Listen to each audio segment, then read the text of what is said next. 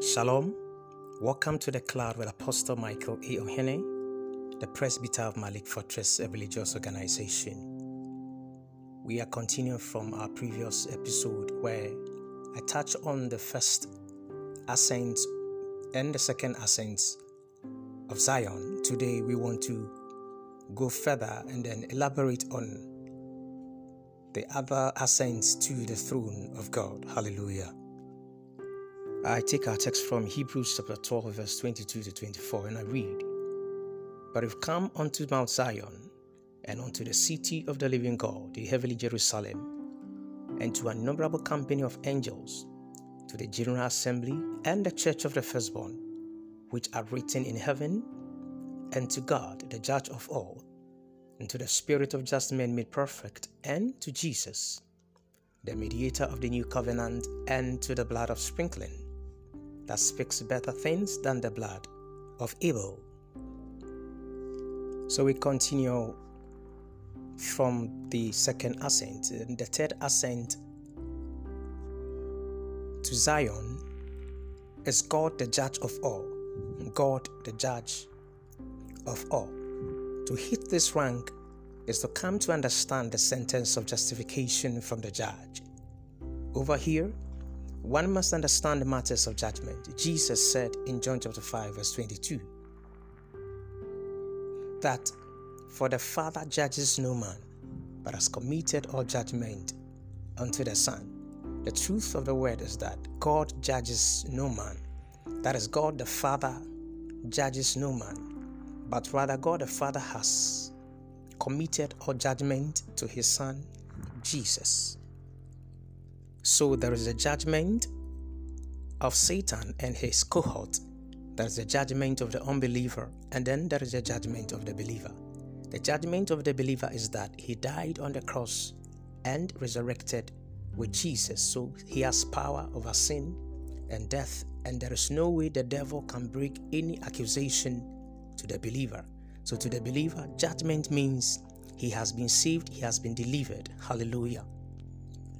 That's in order to ascend to the place of perfection or maturity, having received the sentence of justification, one ought to follow the patterns of the Son of God in ascending through the heights of the heaven to feel all things.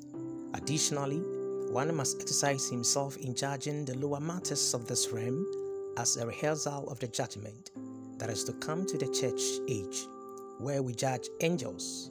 The spiritual man judges all things, but is judged by no man, but only God.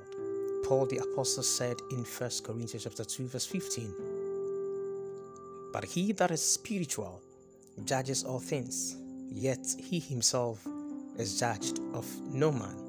We move to the fourth ascent of Zion, which is the church of the firstborn.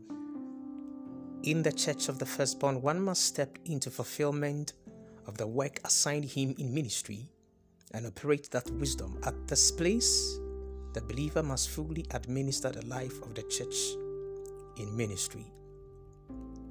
We now touch on the fifth ascent of Zion, which is the innumerable company of angels, the general assembly.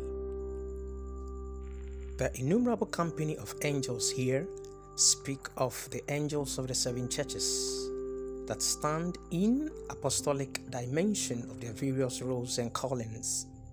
In the gates are stars. The principal meaning of the word angelos, as used in Greek for angel, is the word messenger. That's the innumerable company of angels refers to an innumerable company of messengers. These are actually men who have lived on earth. This should not sound strange to you, because there are men living on earth who are actually angels. Jesus said in Revelation 1:20, the stars, the seven stars, are the angels of the seven churches, and the seven candlesticks which you saw are the seven churches. These angels of the seven churches are men who are positioned by God in the fivefold ministry and are in sync with the Holy Spirit to oversee the churches. Again, there is an intersection of the church that is part of the innumerable company of angels. These are referred to as the General Assembly, which is rendered in Greek as the Paneguris. Paneguris has to do with a feastal gathering in the heavenlies. So in the church, all of us are born again, but there are those who are called the Paneguris. It refers to those who are in the fivefold ministry. Hallelujah. So that's in the church of the firstborn, out of which we have the Paneguris. So the Paneguris are part of the church of the firstborn. They are part of those who are born again, but because they are called into ministry, they are called the Paneguris. In Psalm 101 verse 1, the psalmist said, "Praise you, the Lord. I will praise the Lord with my whole heart, in the assembly of the upright and in the congregation." This scripture reveals that there is assembly and there is a congregation. The congregation is the church and the assembly is the Paneguris. In Revelation chapter 7 verse 9, we read something very interesting. "After these I beheld, and lo, a great multitude which no man could number, of all nations and kindreds and people and tongues, stood before the throne and before the Lamb, clothed with white robes and palms in their hands." The fascinating thing about this multitude is that they were not in the midst of the throne like the 24 elders and the 4 beasts. They were before the throne, serving God day and night. Additionally, all they had done was to wash their robes in the blood of the Lamb in order to serve God. Revelation chapter 7 verse 14 to 15 says, "These are they which came out of great tribulation, and have washed their robes and made them white in the blood of the Lamb. Therefore are they before the throne of God, and serve him day and night in the temple. And he that sits on the throne shall dwell among them. However, in the beloved city, the scripture emphatically declares that there is no night there." Revelation 22 verse 5. "And there shall be no night there, and they need no candle, neither light of the sun, for the Lord God gives them light, and they shall reign forever and ever." These are they who reign with Christ. The Bible says that those who stand before the throne serve day and night. However, in the city of the living God, there is no night there, and the residents of the city do not serve, but rather they reign. Their service to God is to reign by administering the kingdom. That's, we realize that though we may all be in heaven, not everybody is at the same place in heaven. In one place in heaven, there is light, and in another, there is no light. On Mount Zion, the city of the living God, there is no night there.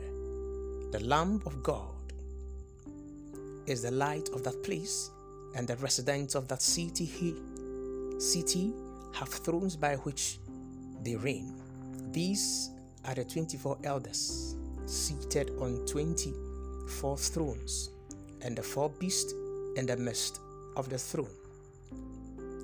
They are also the 144,000 company listed in Revelation chapter 7 and Revelation chapter 14. Again, they are the 2 witness company spoken of in Revelation chapter 11. Furthermore, they are the 2 olive trees in the book of Zechariah chapter 4 verse 1 to 3. "And the angel that talked with me came again and waked me as a man that is waking out of a sleep, and said unto me, What seest thou?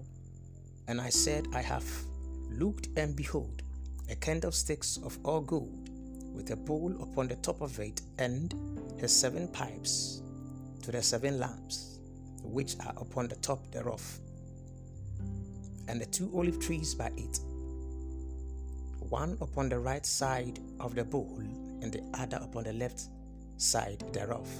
So Revelation chapter 7, Revelation chapter 14, Revelation chapter 11, and Zechariah chapter 4 all make reference to the overcomers.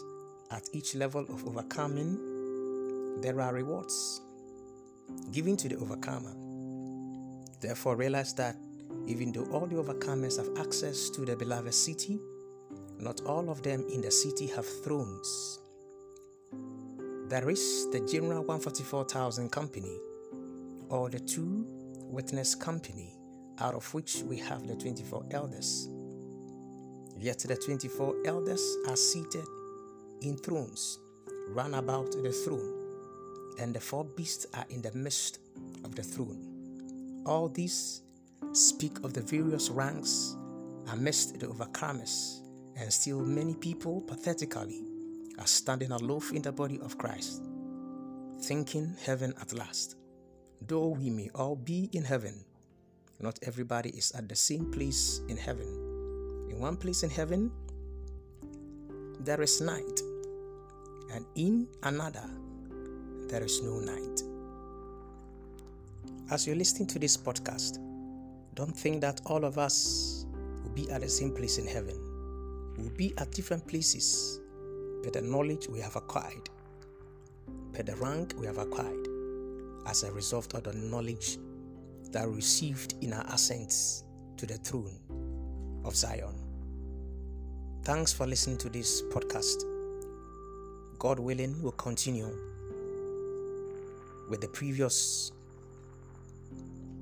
episode.